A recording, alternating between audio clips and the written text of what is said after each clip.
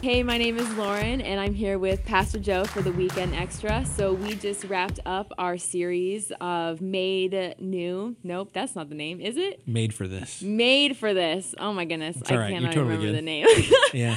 There's So no we- quiz on the name of the series. You're good. Yeah, so we And just technically, Made New does totally fit in. there's So a it's song good. called Made New, so it's That's probably true. that because Yeah. I know so many And we've been talking songs. about 2 Corinthians 5, which talks about your new creation. You're totally right on. It's good. Yeah, I am right on. Yeah. Born again, all that. Yeah, So, perfect. Yeah.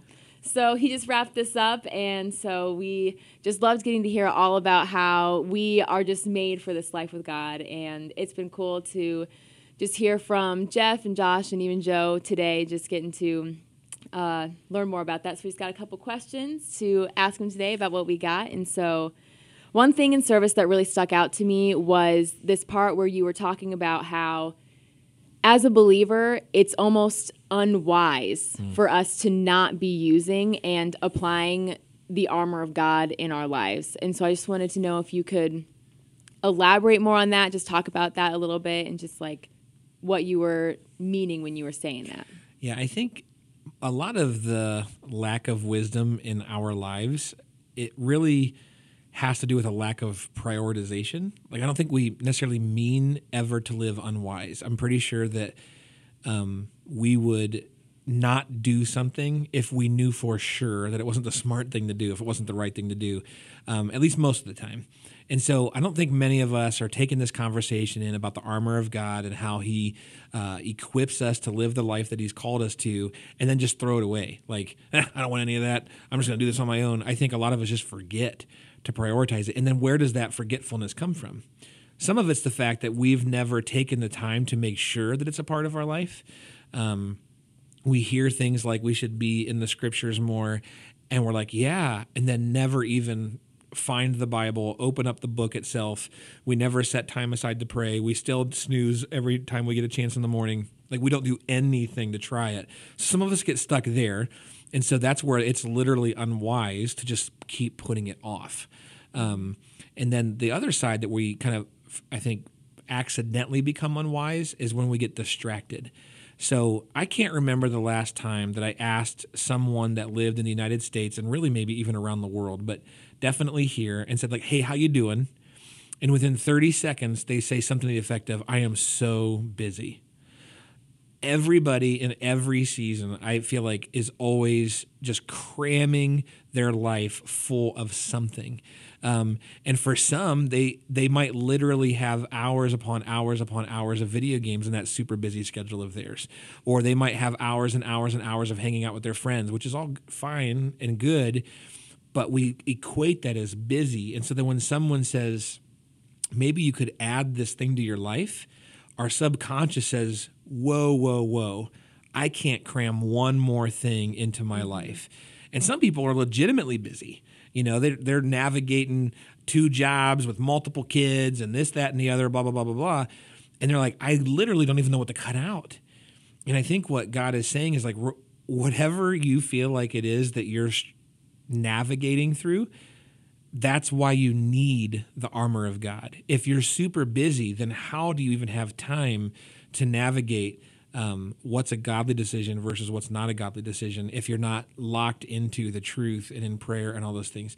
If you're completely distracted, like that actually could be one of the ways, like we talked about spiritual warfare tonight, that Satan and his demonic forces are trying to keep you out of the game, that you're so distracted by all these other things in life that you're not prioritizing what's the most important.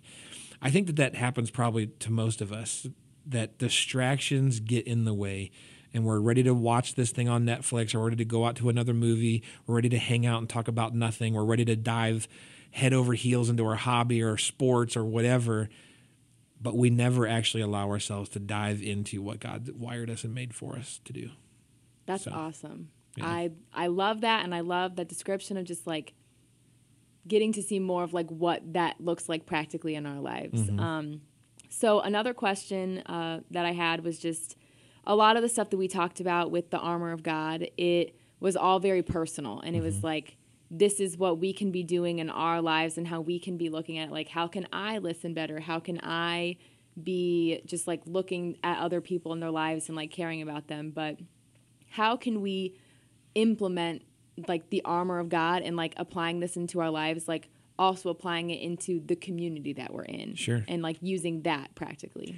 I think that this, in some ways, gets tricky because when we want to insert our walk with Christ into other people's lives, that's where the other person might see us as the enemy. And so the scripture really calls us to kind of share the truth in gentleness and to share the truth in love. And so whenever we're trying to be the ones that insert what God is showing us into other people's lives, like we have to be sharers, not tellers.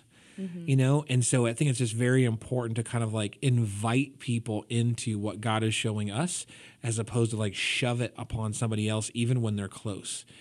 And then we might have to do that with persistence. Like if I saw something in your life that I'm like, no, really, this needs pointed out, I'm not going to just show up and say, hey, Lauren, you're blowing it. Why don't you start getting it together more on? But I might be consistent and I might try to share these things more often and try to help bring people in. And then the reverse side, I think, is also very important. Like one of the major facets of following Jesus is humility. So when we have these other people in our life, we have to be willing to see that God might be using those people in our life to get our attention. And that maybe we're the ones that are blind to something that God's trying to show us, and he's going to use a friend, someone in our life group, someone else at the church, someone else that we've studied with or prayed with to like say, hey, I think God might be trying to get your attention in this, and just be willing to hear that like God uses people in each other's lives all the time. And so community is one of the best places for some of these things to happen because we can't always see ourselves with a clear lens. And so if you're not in some type of community where you know that there are people that will sharpen you with a godly and Christ-like perspective, this might be one of the number one reasons to try to figure that out. And if you do have those people, make sure that your ears are kind of tuned in and that your eyes are open for God to speak through those people because you're put together on purpose.